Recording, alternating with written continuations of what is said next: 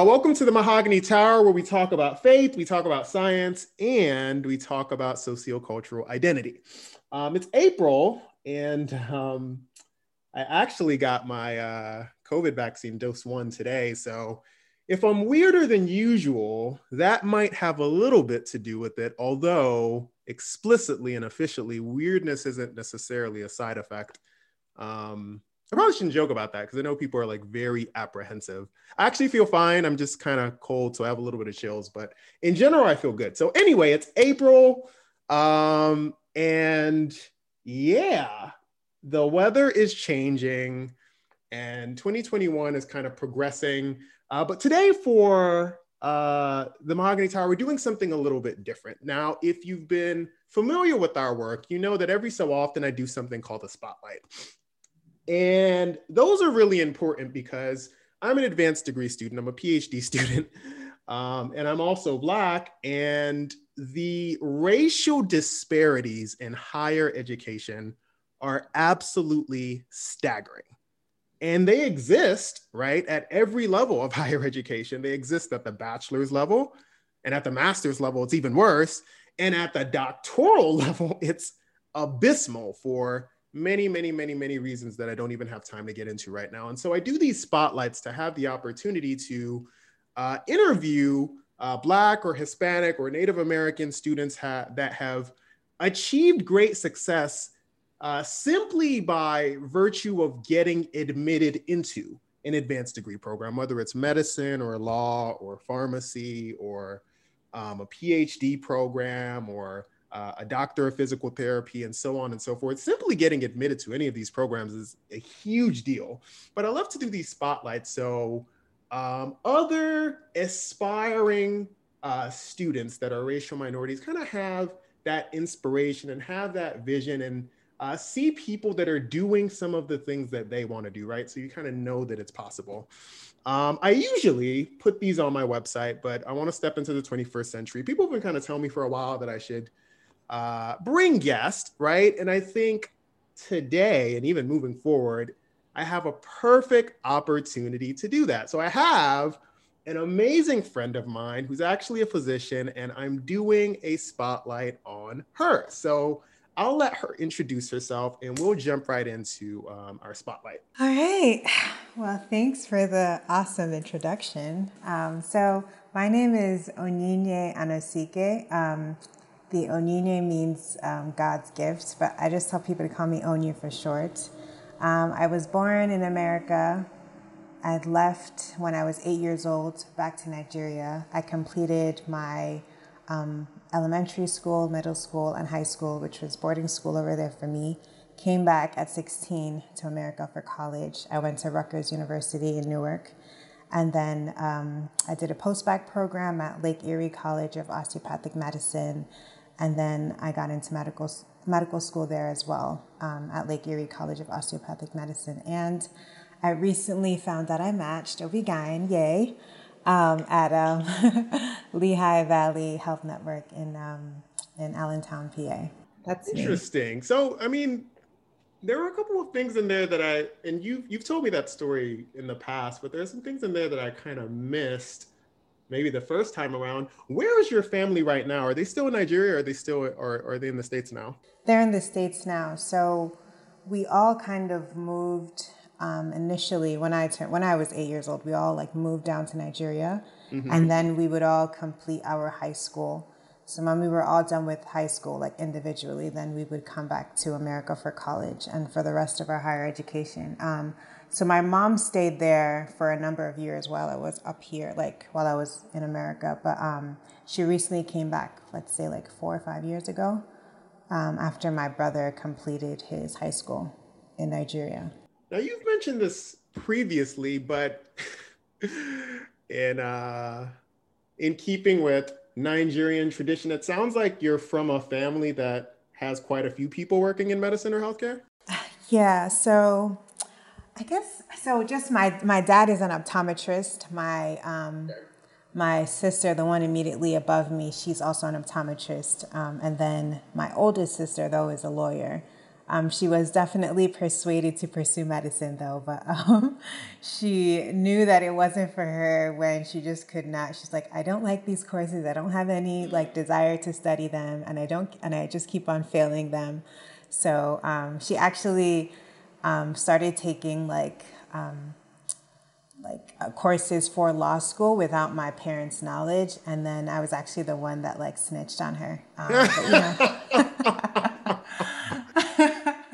it needed to be done. Like, my mom was mad for a little bit, but eventually, when she became a lawyer, everybody was all good. So, It's so funny because I mean, and I know we're being facetious, but like I feel like most American parents would be like, "Oh my gosh, I'm so proud of like my, my daughter or my son taking these courses to kind of go to law school and stuff like that." But I feel like the pressure is so strong in Nigerian families and with Nigerian parenting, and I think even just African immigrant families in general, there's like this expectation to be a physician for, I mean, again, reasons that kind of transcend our conversation, but it seems like that was a theme for you as well. And even kind of sharing about my own family, like it's not that different. My dad's a physician, my sister's a physician, and then my brother's a physician as well. My other brother's an engineer, and that's kind of in keeping with the Nigerian tradition too. But man, you have four doctors in your family. yeah, yeah. That's Actually, crazy. yeah, when you think about it, that's true. Okay, so that's really, really impressive. Um, so suffice to say, you probably kind of caught wind of the whole science thing pretty early on, kind of being surrounded by all these people in science or maybe wanting to be science or would later do science. Like when did you start taking interest in, I don't know, biology, chemistry, like all the physiological stuff?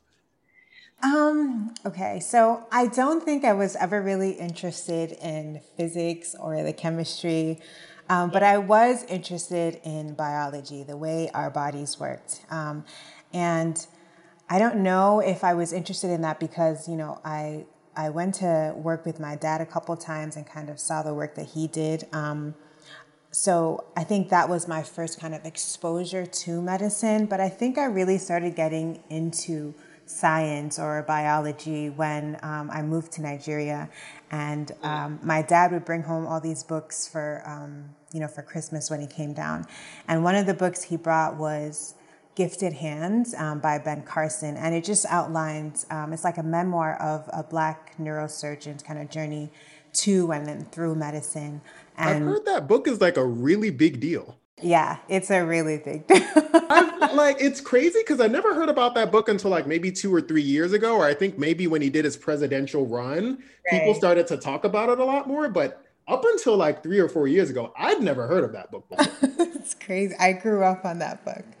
So, yeah, I think he was really my inspiration for wanting to become a doctor. I was like, oh my gosh, this man does so many amazing things with just his two hands. I want to be like that. Interesting. Yeah, and a little bit gross, but like I started like, so there would be like dead like frogs or like lizards on our compound, and I would like go outside and like open them up and like see what was inside, and I was just very curious about all of that stuff. So so that was me playing surgeon at my young age.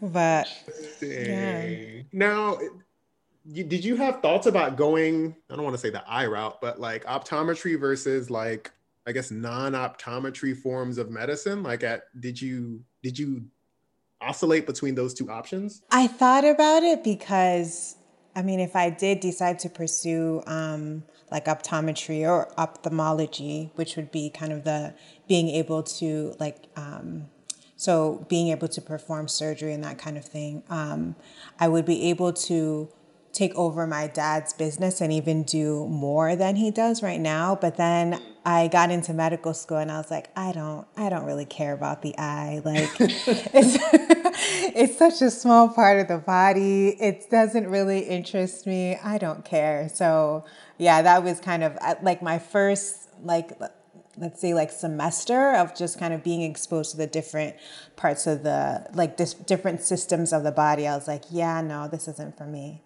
So So yeah. I want to ask you about college, but even before I do that, I want to ask about boarding school. Now, I'm Nigerian as well, which but in the States, boarding school is like very, very uncommon. And I mean, honestly, the only people who do boarding school in the US are rich, wealthy, kind of the elite top 1% of, households and families and stuff like that. But in Nigeria, and I think maybe even across Africa, like boarding school is a lot more common. So can you talk a little bit about that experience of boarding school? And I just want to make sure I'm not losing anything in terms of terms and language. And I want to make sure that I kind of have the picture of what school was like for you in Nigeria. Like, were you being sent off to this school that was kind of away from home? Were you staying in this school? Were you with other students? Like, what was that experience like going to a boarding school? So yeah, I was definitely sent off or away from home. I think it was like a 2 hour drive from where we lived in Nigeria. Is that the structure of like higher education in Nigeria? Because I find that's very, very, very common for my friends who like immigrate to the States. Like most of them did boarding school in Nigeria before coming to the US. I think it's definitely a lot more common than day school is. So day school is you are in so it's called secondary school is considered high school in Nigeria. Okay. So you are in secondary school, but you are kind of going from home, and that's usually if you can't afford like room and board, so you can't afford to like live on campus. But I think for the most part, parents choose to send their kids off to boarding school because they think it breeds some kind of like character or whatever. So yeah, most people, I think, if they can afford it, send their kids off to boarding school.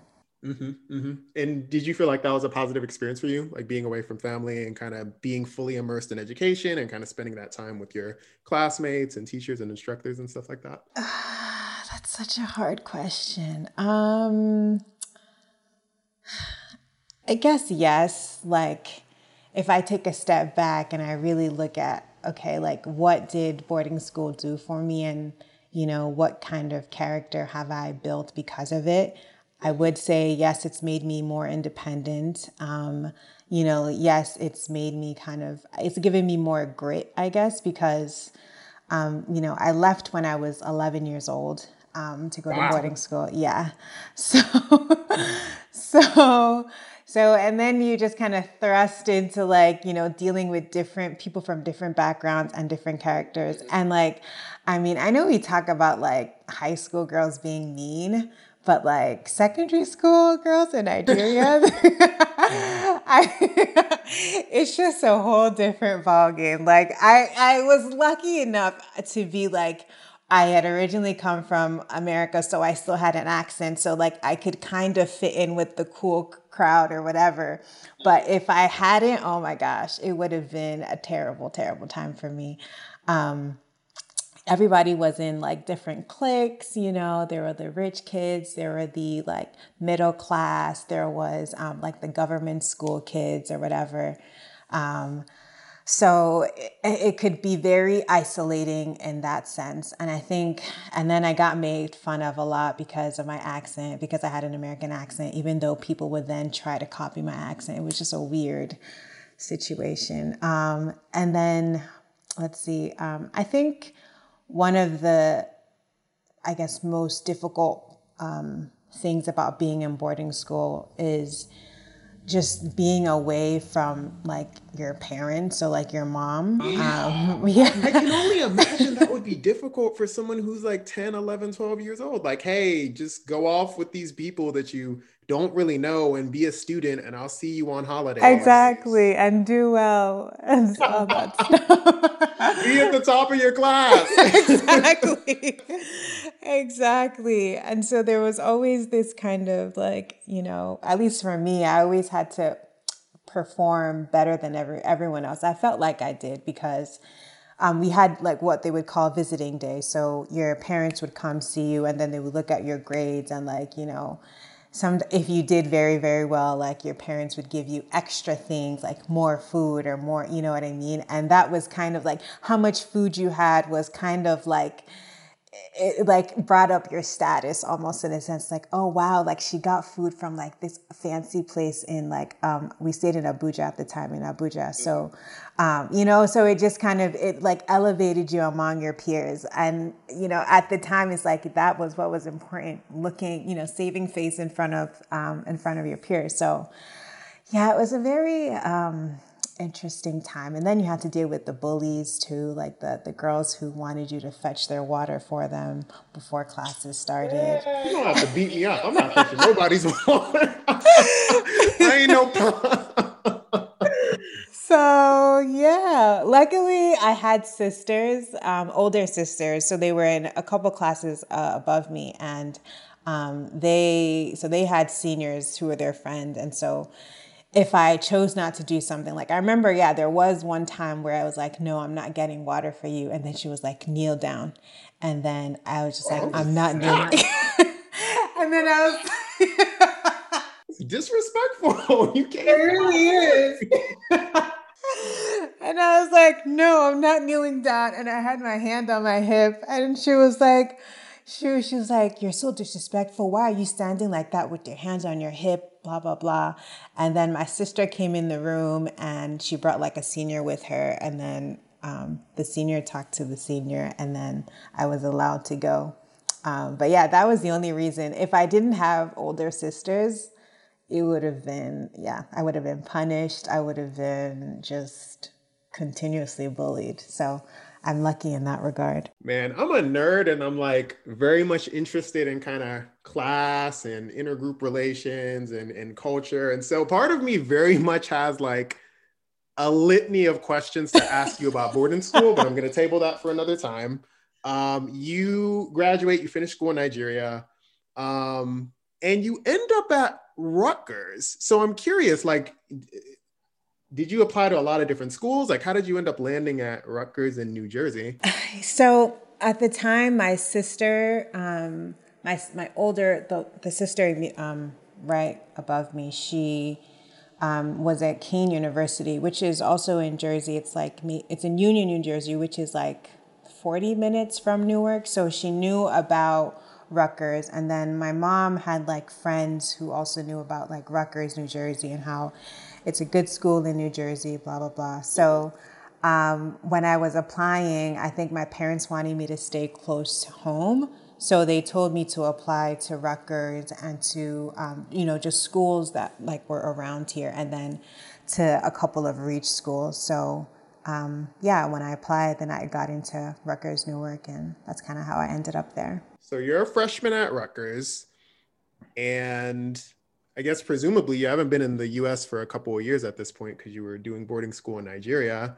So how was the transition? How was the culture shock? Like, how did you end up landing on, your major and all of those kind of things? Yeah, so I decided on my major because I knew that I wanted to pursue medicine, but I also... English, right? Yeah, I did. Yeah, I majored in English. But because I knew that I could major in whatever I wanted to and still pursue medicine, I was like, why not major in something fun? And I also wanted to write my mom's memoir. So I was like, why not major in something fun and also something that'll give you the skills to, do something else, which is write my mom's memoir. And then, still take the science courses you need to take the MCAT, which is kind of like your entrance exam to medical school. So I decided to do that. As far as like the transition, I don't think it wasn't like a culture shock in terms of like, oh, people are speaking like a different language, or like I can't really understand what people are saying, because I was lucky enough that I had lived here, at least until I was 8 years old. So I didn't have a problem with the accent for the most part. I think people could hear an accent when I talked, but they could still understand what I was saying. So I didn't really have much of a problem transitioning in that sense. I think a lot of the shock was, oh gosh, I'm on my own and I don't really know how to do these things. Like, Like, I don't know how to, like, all these immunizations they're asking for, like, when you, like, where do I even get this? Like, how do you register classes again? Like, I just didn't know how to do the things. And I don't know if this is something you just kind of learn as you're in college or somebody kind of walks you through. But yeah, I think that was kind of the biggest, like, shock for me. And then, like, even like, what do I take to college? Like, where do I shop for all of the things I need for college? Like, what clothes will I Right. wear? Is there a uniform? So yeah. So I think those are the difficult. Yeah, because again, boarding school, I'd lived with people, like, so living in a room with different girls wasn't like an issue for me because I'd done that already. Yeah, so that part wasn't the shocker. So you're at college, and I think one of the major selling points of college is, all these extracurricular activities that you kind of have the opportunity to participate in to kind of offer you professional support, social support, emotional support. So I'm just curious, was that like a big feature of your undergraduate experience? Were there any student organizations that you were a part of for students that were in medicine or women in STEM or anything along those lines to kind of complement all these things that you're kind of learning in the classroom? Right. So I wish I had learned about, there was like a pre-med group. There was also a STEM group, but I think I learned about these groups like later on, maybe like my junior year of college. And I don't know if that's because I was an English major. So a lot of my courses and a lot of the people that I, interacted with were people in the arts. So a lot of the groups I was part of, like I was part of this group, is called the Scarlet Magazine. So it's basically like a magazine for Rutgers. And I had the opportunity to like write, which is something I already enjoyed doing. So that was just like a fun group for me to join. And then I was also part of OAS, Organization of African Students. And Hey. and that was fun because, it allowed me to kind of talk to people that I had, grown up with essentially. Like I was very familiar with Nigeria. So it was nice to kind of be surrounded by people who had an accent, who talked like me, you know what I mean, who kind of had the same upbringing as I had had. Did So Rutgers have like a large West African community? not like crazy large, but it was a decent sized. Yeah, it was a decent sized group, I would say. Yeah. And then what else did I join? I think yeah, later on, one of my friends, he started this group called Project Dental Africa.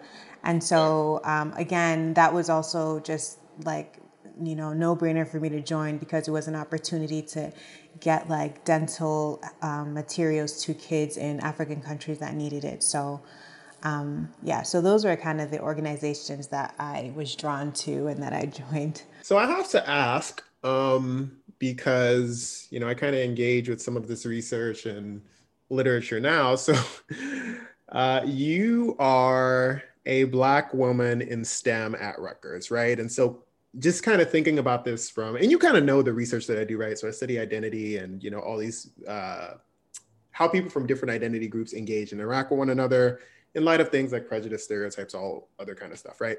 So thinking about this, I'm just reminded of all the research that we have concerning stereotypes and discrimination in the area of STEM, and thinking about not just the racial disparities, right? Like, Black and Hispanic students being discriminated against in STEM and kind of all the stereotypes that they're up against, but also women, right? Women of all kind of racial and ethnic backgrounds, because STEM as a whole, that's biology, that's chemistry, that's physics, that's, engineering, math, kind of that entire conglomerate of like area of study, it's like overwhelmingly like male. Yeah.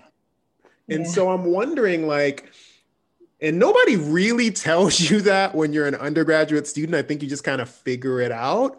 So I'm wondering if that was kind of something that you noted or observed while you were doing these classes in biology and chemistry and, or, you know, organic chemistry and stuff like that? And at what point that kind of like was brought to your attention? Right. Um, okay. So I did notice, just kind of, taking a step back and observing my class, that there were definitely a lot more males in our science classes or pursuing medicine than there were females. And even amongst because we had a little African group of people going into medicine. And even amongst that group, it was two girls and the rest of them were guys, right? So there was definitely a gender disparity in that sense. But I can't say that I ever felt like I couldn't achieve, so I couldn't become a doctor because I was a woman, or I am a woman. I can't say that I ever thought what, this might limit me from, pursuing this career. I will say though, that when I thought about going into surgery, and specifically any other surgical field actually other than OB-GYN, I was terrified because I knew that there would just be a lot of boys club, all Yeah, that. microaggressions, exclusion. Exactly, exactly. And I was like, it's like, can I deal with it? Yeah, but do I want to deal with it in a period of my life where because residency by nature is already difficult. Do I want to, add also that, boys club mentality to residency as well? Not really. And so I think even when I was thinking about specialties, some specialties were kind of lower on my list because I thought about how What much. other specialties were you considering? So I was considering general surgery. Okay. I was really just all the surgical specialties that you can think of. So ENT, definitely not What is neurosurgery. ENT? So ears, nose, and throat. Oh, okay, okay, okay. Got it. Yeah. Um, Plastic surgery sounded cool, so all of that. But I was just like, yeah, I just think that there would be it would be such an uphill battle. And I already have kind of things that are against me. So let me not, So Yeah. yeah. So I will say that's kind of how it played a part in my life. Yeah. And I mean, it's very well studied. There's still, we talk about all the progress women have kind of made over the last 15, 20, 30, 40 years in various domains of kind of progress, one of them being education and work, and women are becoming managers and CEOs and all these things. I think one thing that people tend not to think about quite as much is there is a ton of segregation in the labor market. And that's not just racial segregation, because usually when we think of segregation, we think of Black people and white people, we think of race, but there's still a ton of segregation in the labor market, even within occupations like medicine. And so I was looking at this data a couple of months ago for another project. And as you would imagine, fields like surgery don't have very many women.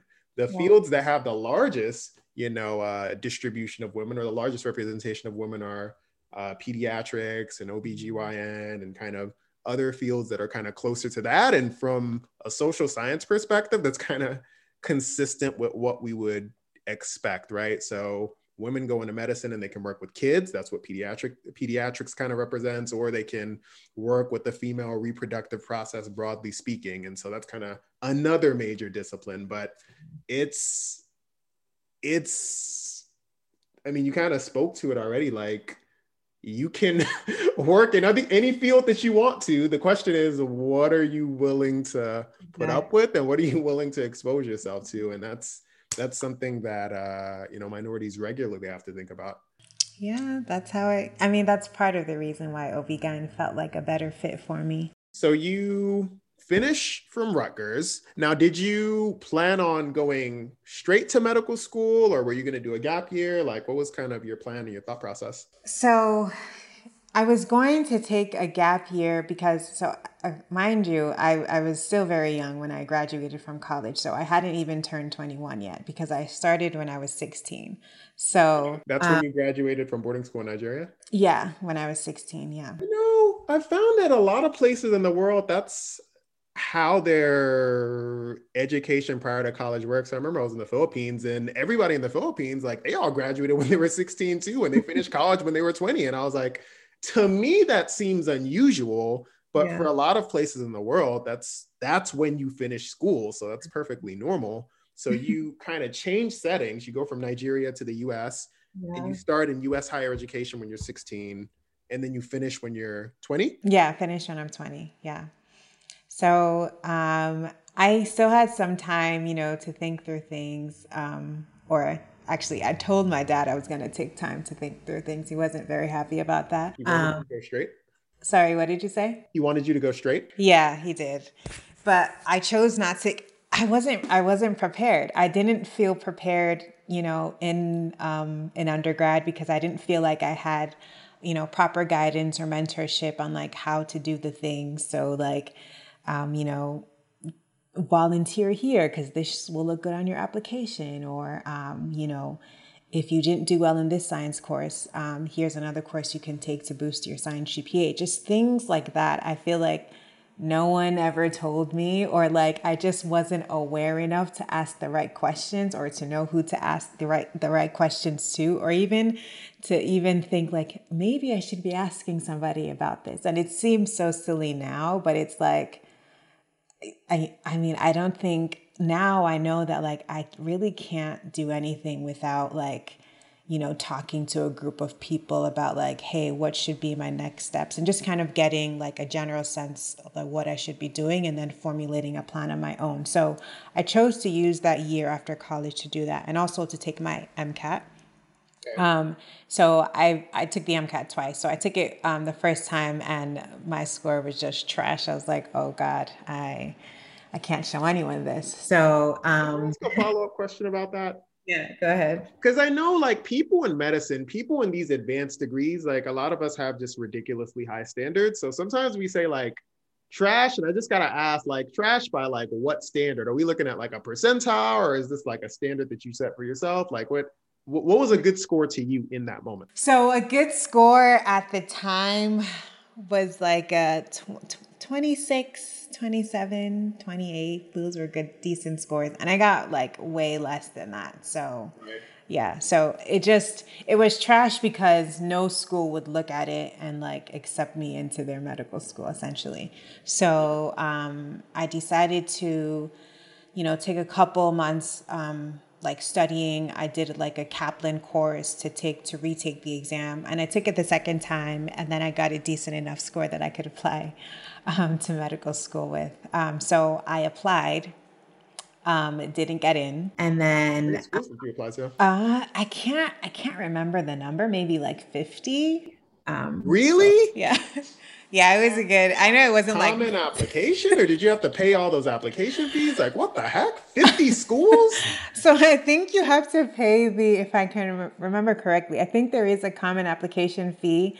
And then for some schools, you have to pay like the secondary application fee. So some Heck, they schools. charge you twice to reject you? Dang, they're breaking in bank. Yeah, medical school is a business. That's funny. But I know a lot of these programs have like what, like a 2% acceptance rate, 3% acceptance rate is like ridiculously low or something like that. Yeah, it is. And it's crazy because if I'm not mistaken, it's like that across the board from like the most selective medical school to like, I don't want to say the least selective, but like the more lax programs. Like it's hard to get into all of them. Exactly. Like there's like no easy medical school to get into. They're all difficult. I Some of them know. more difficult than others, but it's hard to get into Exactly. any of them. Exactly. And I guess it's also the number of students applying to medical school too. So It's true. There's it's funny because my older brother and sister. So what did my brother do? I think my brother did biology, and then my sister did like neuroscience or microbiology, something like that. But like, they designed these college courses, the bio one, the bio two, and stuff like that, to be super rigorous because they're like, look, some of you guys want to be physicians, and Right. honestly, some of you probably shouldn't be physicians, and you'll probably know by the first exam which camp you might fall in. And so, like, even for people who kind of make it all the way through and graduate and stuff like that, I'm guessing a lot of these medical schools are of the school of thought, like, nah, some of you guys can't or shouldn't be physicians. Like, we don't really feel good about that. Wait, the students who actually get into medical school, you mean? No, because I mean, I'm guessing if you get like, I don't know, maybe 800 applications and you plan on admitting like 80 or 50, or I don't know how big these classes are, you're probably thinking many of you are strong candidates, but some of you Right. guys like, nah, we don't really feel good about it. It's a gatekeeping feature, and it's a gatekeeping measure, because they do the exact same thing with PhD programs. It's like, look, like, all of you probably shouldn't be PhD students, or at least not at this institution. And so they keep a lot of people out. So there's a lot of inequality kind of built into that. And I mean, it's unfortunate society works that way, but like, Yeah. these are the systems that we have. And, We got to work within it. you got to work within it. That's kind of what it is. So you applied to 50 schools, things didn't necessarily work out. So how are you feeling in that moment? Like, how do you bounce back after like in an unsuccessful cycle like that? Well, I'll tell you, I did not bounce back right away. That's real. So it took like, I think, a year before or I should say, so after I took it the second time, or after I applied rather, and I didn't get in, I was just kind of like, okay, I don't know what to do. Like, I don't know, because I'm like, I need to get into medical school. This is what I want. There is no other alternative path for me. I can't conceive of doing anything else. So I just don't know what to do. And so I remembered one of my cousin's friends actually was a resident at the time. So I think either he contacted me or I contacted him, and basically asked me like, so how's like, the medical school process going? And I kind of just shared like where I was at, like I had applied and I didn't get in and I didn't really know what to do. And he was like, okay, so do you really want this? And I was like, yes. He's like, are you going to do anything, whatever it takes? And I was like, yes. And then he was like, okay, you have a couple of options. There's Caribbean medical schools, there's like DO medical schools, and there's also like you can consider like a master's program or like a post-bac program. And some of these post-bac programs, if you do well enough, they will like give you an interview in their to their medical school. So after like doing my own research, I applied to like maybe 4 or 5 of these like post-bac programs that were attached to like their own medical schools. And I got into the post-bac program at LECOM. What is LECOM? Just so we're on the same page. You said, where is it? No, what's that's an acronym, right? The Like, full name, right? Yeah, I'm just used Sure. So it's at Lake Erie College of Osteopathic Medicine. okay. Lake Erie College of Osteopathic Medicine in LECOM. Got it. Yeah. And so, mind you, so as I'm trying to, figure out or apply to these post-bac programs and figure out kind of what route to take, I'm working as a butler in the city, and I'm living at home with my parents. And so, Wait. Did you say as a butler? yeah, it's a butler. I didn't know like that was a thing. That's a thing. Wait. Okay, so you're a butler. So I'm thinking of the Fresh Prince of Bel-Air, right? So like, Yeah, we had to definitely wear like dress similar to that. No. so I'm guessing there's like the maintenance piece of being a butler, but is there also like the culinary piece, or did you have to do one versus the other or both? Like, I mean, I've never met somebody who's been a butler before. I didn't have to do the culinary part, thank goodness. Okay. So our job was just to basically we were like an upscale or like an elevated like waiter slash waitress kind of thing, So the way we served our drinks, it was just everything was ordered and done in a very specific way. Even the way we like served food, like serve from the right, clear from the left. So we served food in a very specific way. We were in This charge of. is someone's house? No, this was like it. Not no, we weren't usually in people's houses. We were at the Metropolitan Museum of Art in the city. They would host a lot of events there. So we would be butlers for those kind of events, like big banquets, like parties kind of events. Man, people in New York got stupid money, man. Like, what the heck? I didn't even know that was a thing. Let Yeah. me let me get to a place in my life where I'm like, I'm gonna throw a really big party, and you know what I want to have? I'm gonna go find some butlers because that's gonna like set it off. It was a big thing from like, I think there were certain months that it was really booming, like from like September, from like September to like January. I think it was like, it's pretty big. So we had a lot of parties. So it was good money. So I'm sorry. I got you said butler and I got distracted. And so now I gotta figure out what we were talking about before. So you're applying to post-bac programs while you're also working as a butler and you're trying to weigh out options. Right, exactly. So, yeah, and I'm living at home with my parents, and my dad is just not very supportive. He essentially is like, yeah, like what are you doing with your life? Like, your sisters are just gonna like surpass you. They're just gonna end up doing so much better than you. He's like, Dag, Nigerian parents got no chill. they really don't. He's like, medicine isn't the only career choice. Like, choose something else, do something else, but you just can't be sitting here. And I'm so Dang. confused because I'm like, I'm not just sitting here. I like go to work. Like, you know what I mean? So, so yeah, it was a really dark time because I had to deal with him not believing in me, and then also like working that job. I think I worked as a butler for about a year, and usually a lot of people that work that job, they're like people in like the arts industry. So they're like actors, or like they're actors or actresses, or they're in just some kind of like, they're just in the artsy scene essentially.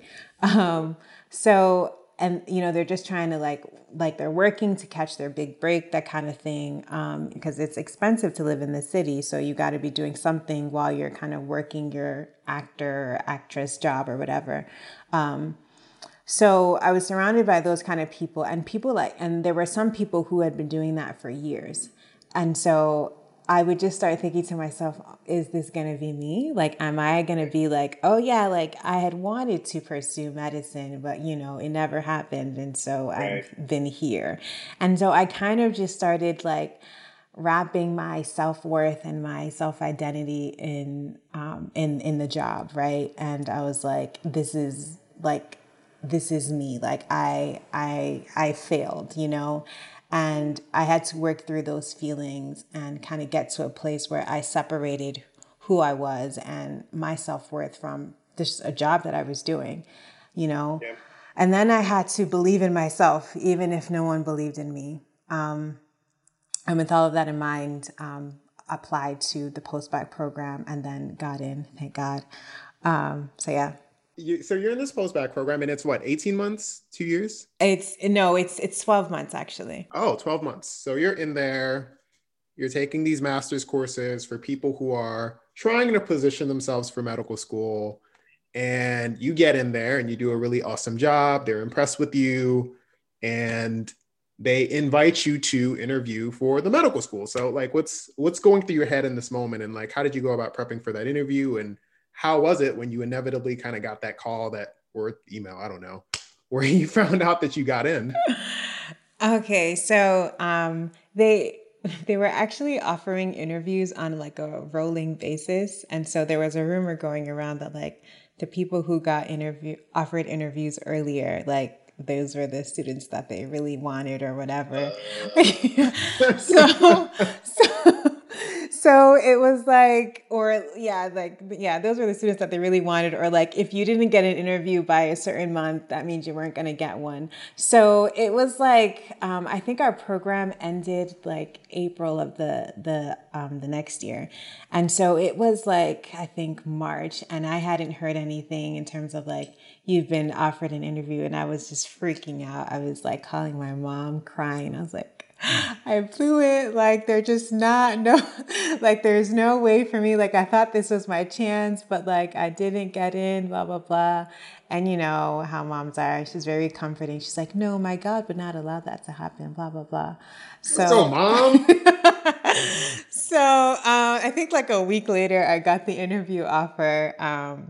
And I prepared as best as I could, like having talked to like a couple of the students who had interviewed previously. So there was like an individual interview, and then there was a group interview. And the group interview was fun because you just kind of piggybacked off a lot of what the other students said, and they asked very like, I don't want to say generic questions, but they asked things like, "What's professionalism?" I think one of the questions was, so having gone to boarding school, how did you find it kind of easier to like to get like acclimated to the way we do things here at LECOM, because they're very much like everything is in order. Like we had to dress up professionally to go to class. There wasn't any like, No yeah. sweatpants. So they had very strict rules. So, they loved my answer, and I was like, yeah, like I love this. I'm so used to it. It's really builds character, blah, blah, blah. So yeah, I think the interview went well, and I think like a month later, so I got my acceptance letter, and I just like dropped to the ground, and I was just screaming like, "Oh my God!" So I was very happy. I was very like, yeah, it was a dream come true for me. So you're finishing up medical school um, in Erie, and I kind of find this thing, find this pattern. And I think it happens to everybody. I don't think it's specific to me. A lot of people will like observe your air quote success. I use air quotes because I mean success is kind of interpretive. But I think a lot of people kind of observe people who have great success, and I think it's just really easy to assume um, everything is always peachy keen, right? Like Onyi, like things just always kind of work out for her. She's, this brilliant student, and she goes to medical school and she makes A's on everything. She's kicking butt in the hospital. Like, and like you and I know there's a lot of nuance, and there are a lot of things kind of involved in the day-to-day that people don't see. And so I would love for you to talk a little bit about your time in medical school and share a lot of the highs and the victories, right? Because I think those things are inspirational, and I think those things are moving, and I think those things are impactful. But also kind of sharing about some of the difficult things and some of the lows as well, so people kind of have a more full and well-rounded picture of like what it actually takes in order to kind of be in these settings and be in these places and to excel and kind of make it through. Because there's a lot of fortitude that's kind of needed to make it through a 4-year kind of rigorous program in medicine. So I'd love to hear about the highs and lows and kind of some of the things you were learning throughout. Okay, I think I'll start with the lows. So I think one of the most difficult things about medical school, in my opinion, it's not necessarily the workload. I mean, yes, it's a lot of work and it's difficult material that you're dealing with, but I think, as long as you study, you kind of put your head down, like you should be fine for the most part. But I think it can get so isolating and so lonely, especially if you do medical school, very far away from your friends and family. And so I think I had to adjust to that my first kind of couple years at in Erie, because it can kind of feel like your life is like at a standstill, and everybody's life is, especially, you go on social media, everybody is doing something new. Everybody is kind of moving on with their lives. And these are people that you graduated with, right? So at one point you guys were kind of at the same place in your lives. But after a couple of years, you are kind of still in the same place. You still don't got no job. You're still relying, you know, you're still relying on your, you know, your loans to like pay for everything. And, you know, these people are traveling. They are kind of moving up in their, different careers. They are getting engaged or having kids or whatever the case may be, where you're kind of just like, yeah, it's just another exam.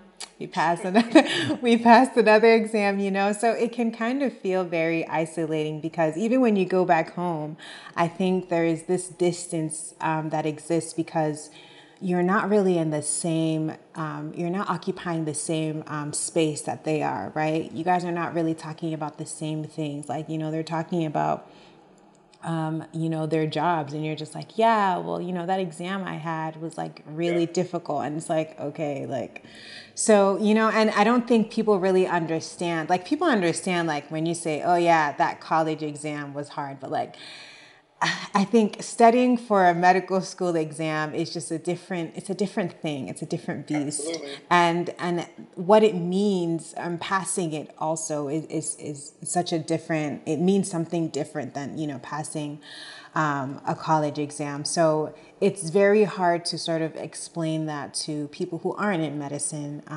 And so I think that can kind of create another level of isolation as well. Yeah, just to add to that, I don't think people like understand like it's a strange feeling and experience to be in your mid or late 20s and to still be in school. Yeah. Right? Because the way education is kind of set up in America, a lot of people go to college when they're 18, 19, 20. Maybe they finish when they're 21, 22, 23.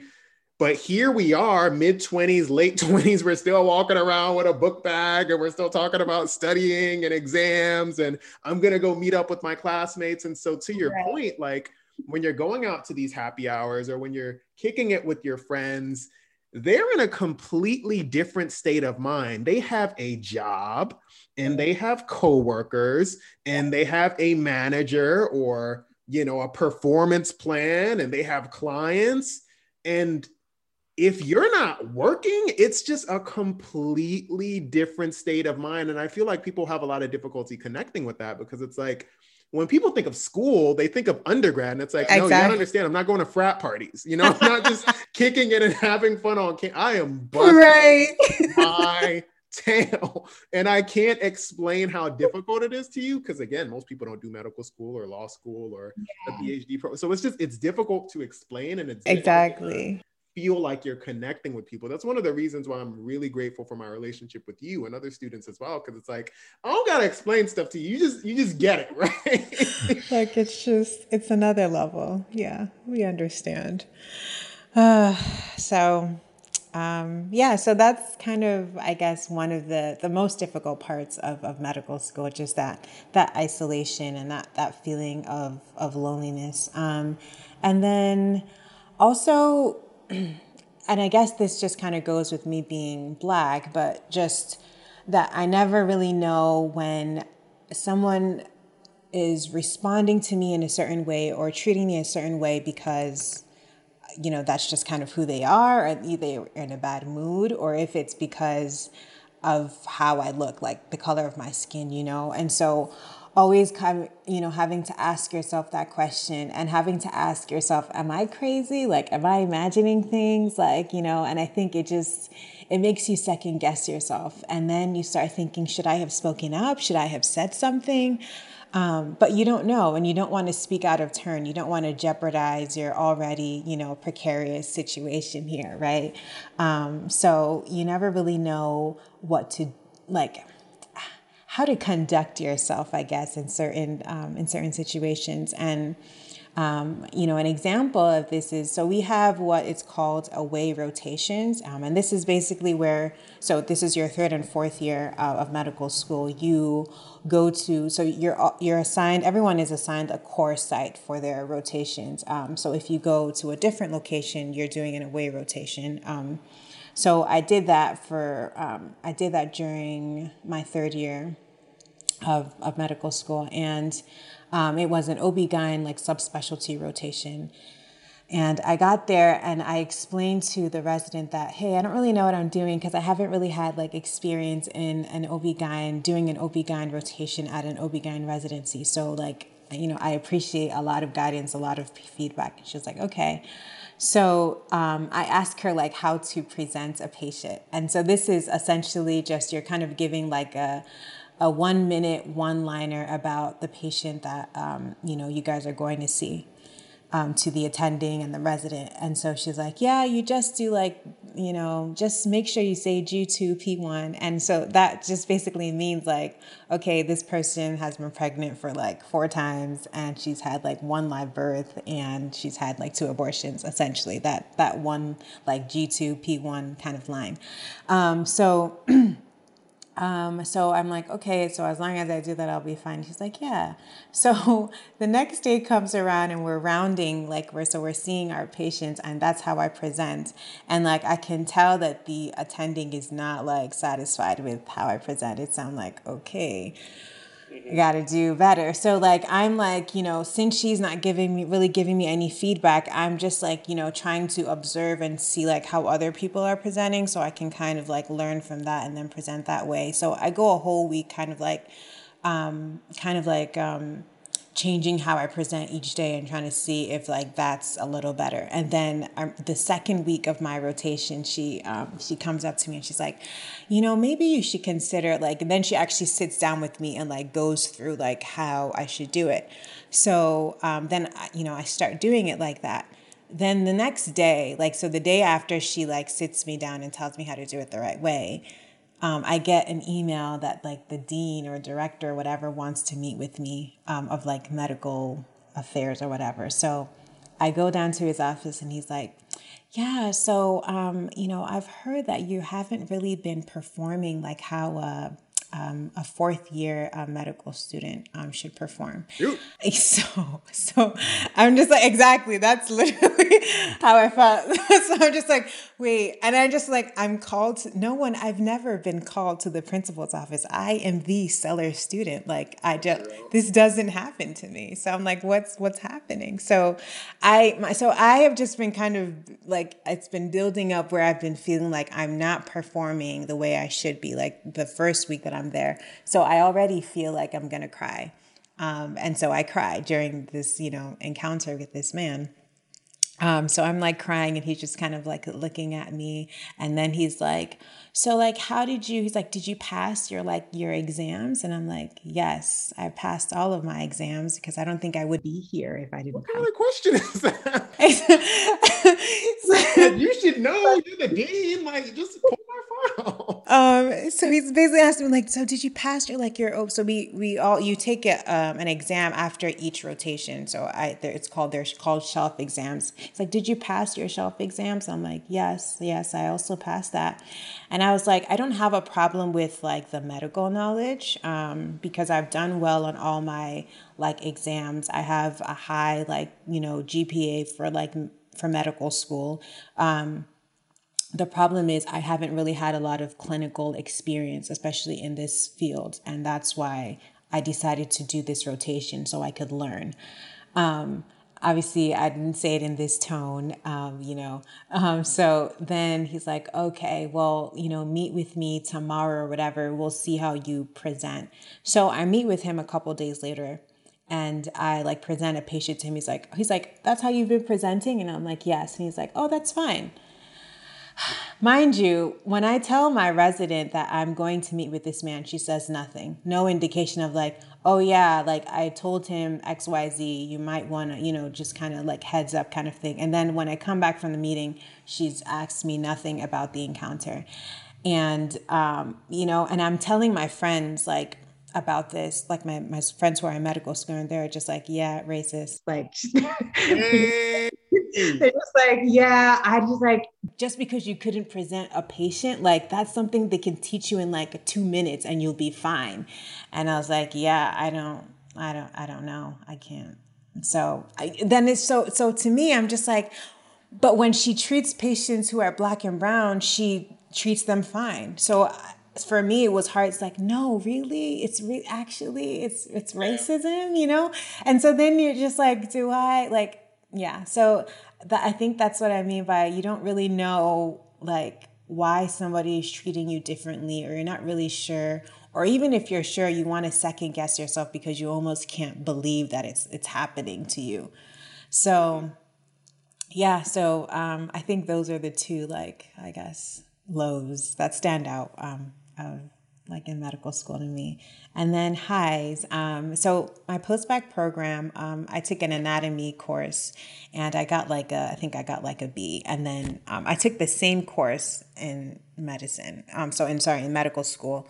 And I was like, I need to get an A just for my own, like, to boost my own confidence. Like, I need to get an A. So I took the course, I got an A. So I don't know. It just made me feel really good. So it's a difficult course. It's a 9-credit course. So it's like carries the bulk of your GPA that first semester.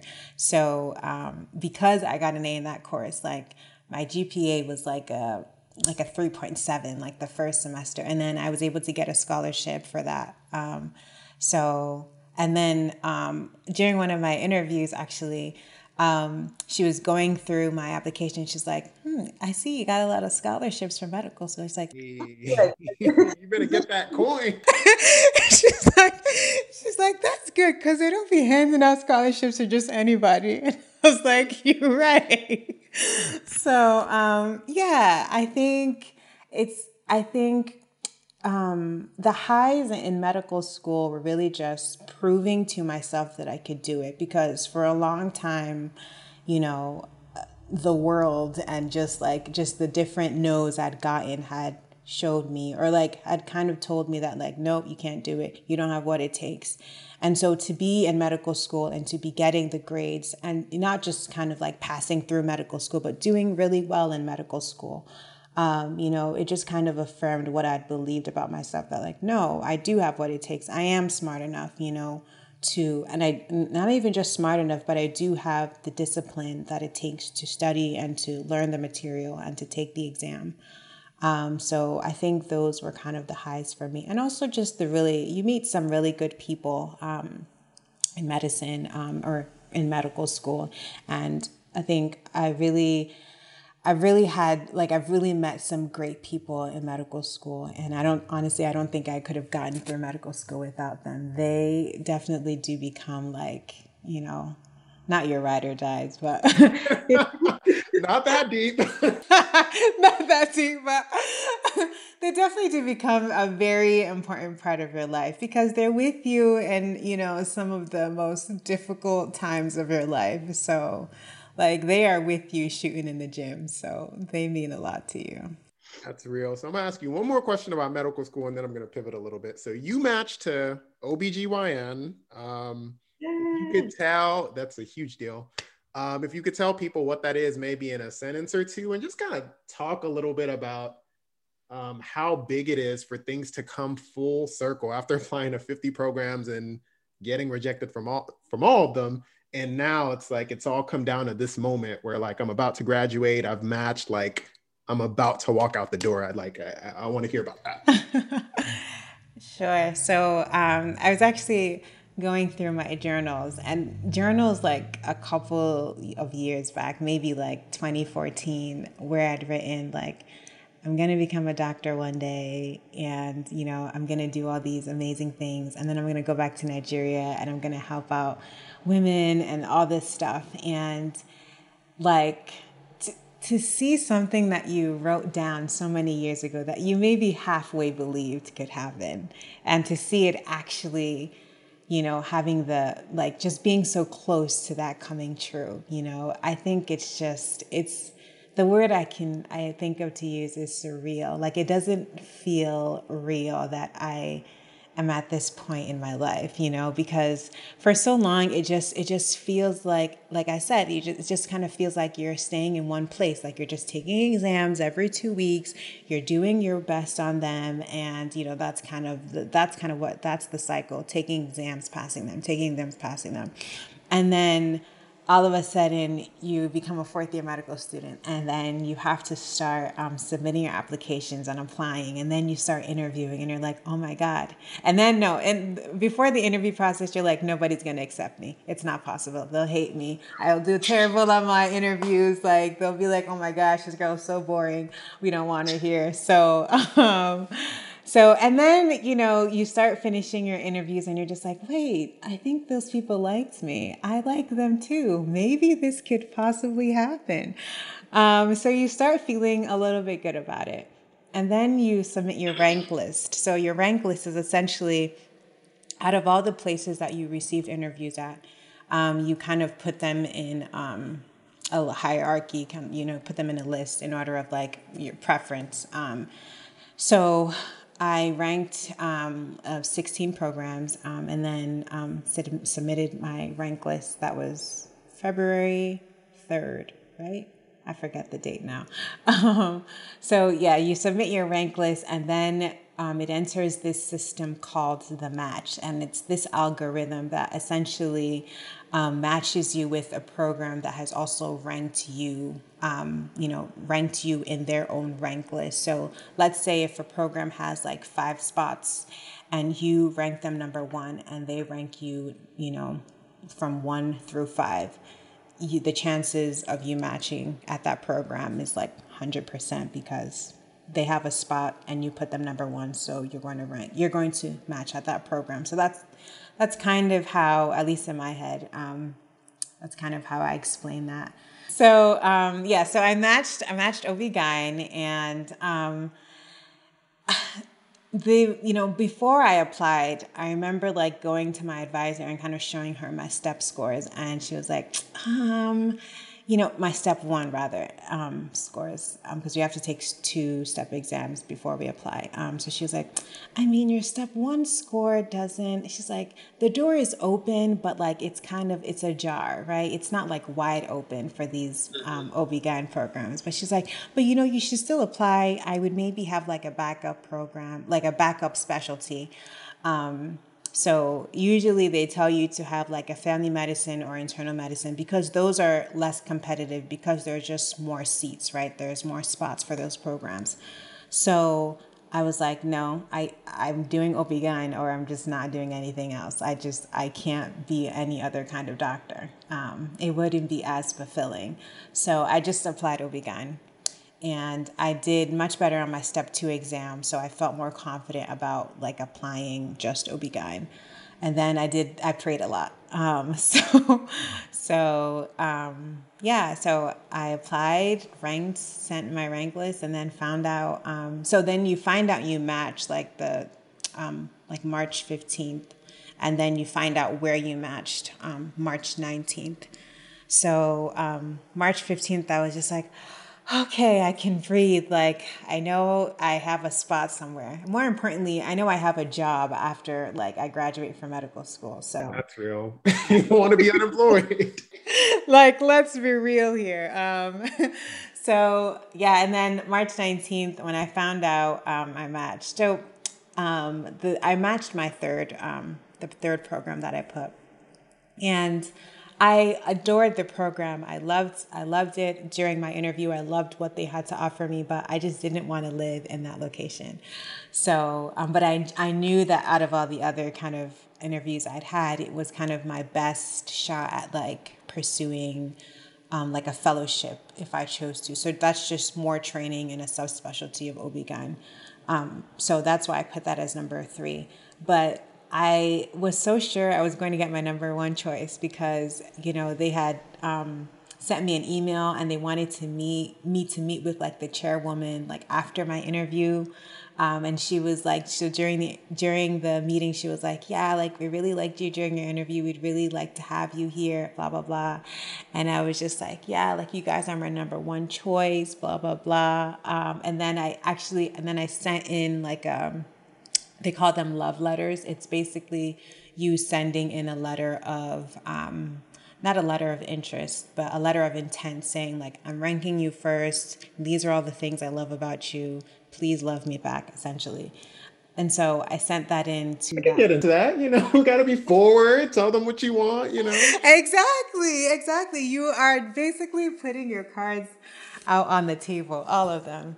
So I did all that, and then I just was like shocked when I found out where I was like, no, how could this have happened? Like I did all the things. They also loved me back. They said they wanted me. Why? Dang, they hearted your message and everything. Yeah, exactly. So it was such a huge shock. And of course, you don't want to bring down the people who are ecstatic that they matched at their number one choice, or, and you don't fit in with the people who didn't match at all, right? So you're just kind of you're like, I'm grateful I matched, but like, also, I'm just really sad that I matched at where I matched, and so it kind of feels like you've lost something.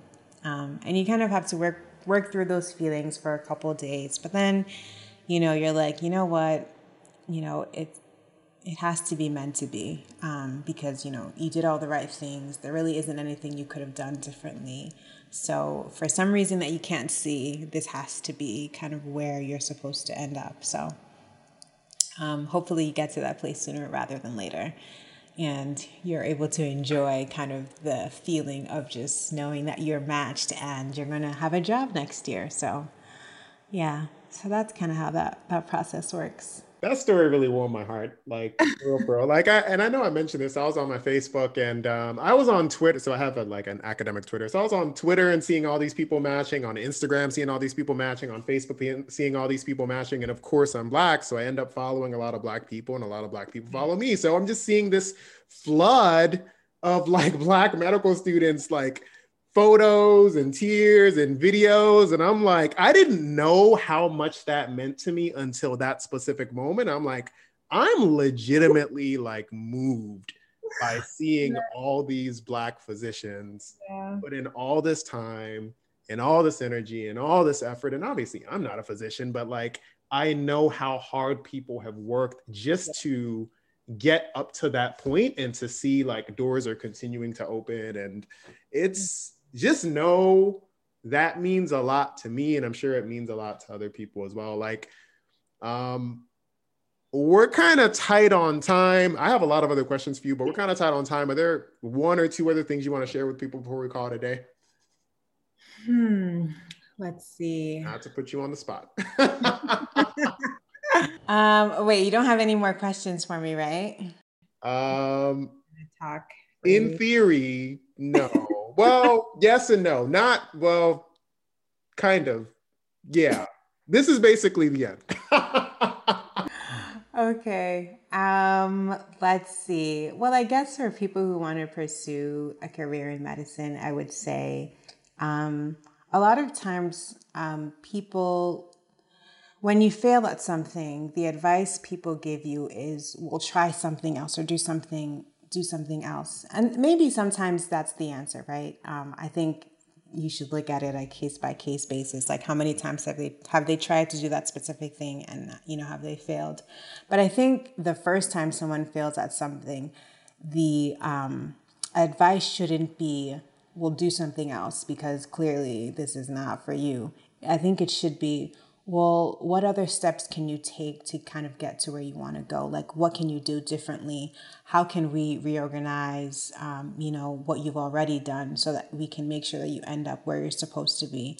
And, I think throughout my journey, from undergrad to getting into medical school and kind of being where I am right now, that was not the feedback I received. It was a lot of like, well, just do something else, And it took me, I think, believing in myself and also the people around me kind of telling me, having faith that like, no, there are other, and especially people who have kind of lived through medical school residency and kind of know how the process works. But them saying, you know what, I really do believe that if you put your best foot forward and if you kind of do things differently and if you, improve in this way, even if you don't have the best scores or whatever, but you really show out in this area, you really will be able to achieve the goal that you want to achieve. And so I think, yeah, when people just tell you no or do something differently, I think you need to have enough belief in yourself to be like, you know what? how can I do this differently to get to where I want to go? That's one of the reasons why I really like doing these spotlights, because I think society at large kind of sees people doing a PhD or in law school or medicine, all these other kind of fields that are super selective and try and keep all these people out. And I think people need to realize, if you're interested in going the distance for a lot of these occupations, you got to be okay with like trying more than once, because Right. more than likely you're going to have a lot of failures along the way as well. And I think even just kind of redefining and reorienting the way we think of failure, it's like, Right. this is a necessary part of the process. Like, we Exactly. all spend at least a little bit of time on our face, but that doesn't necessarily mean there's something wrong. It's just part of the process. You got to put in your time. You got to put in your dues. We all take L's sometimes. And if you got really high standards, it means you're probably going to take more L's, but that doesn't mean there's something wrong. It's just kind of an inherent feature of the process, and you got to be okay with that. But thanks so much for making time to do this. I feel like I enjoy all of our conversations. I feel like we connect really well and vibe on a lot of things. You've been a great social support to me, and hopefully I've been a social support to you as well if you've done this crazy thing called medical school. Yes, I agree. I mean, even when I called you to talk about like OB-GYN stuff and like how you think about like, abortion, and it was just good to have somebody to run my thoughts like through. So I definitely appreciate you as kind of like a sounding board in that way.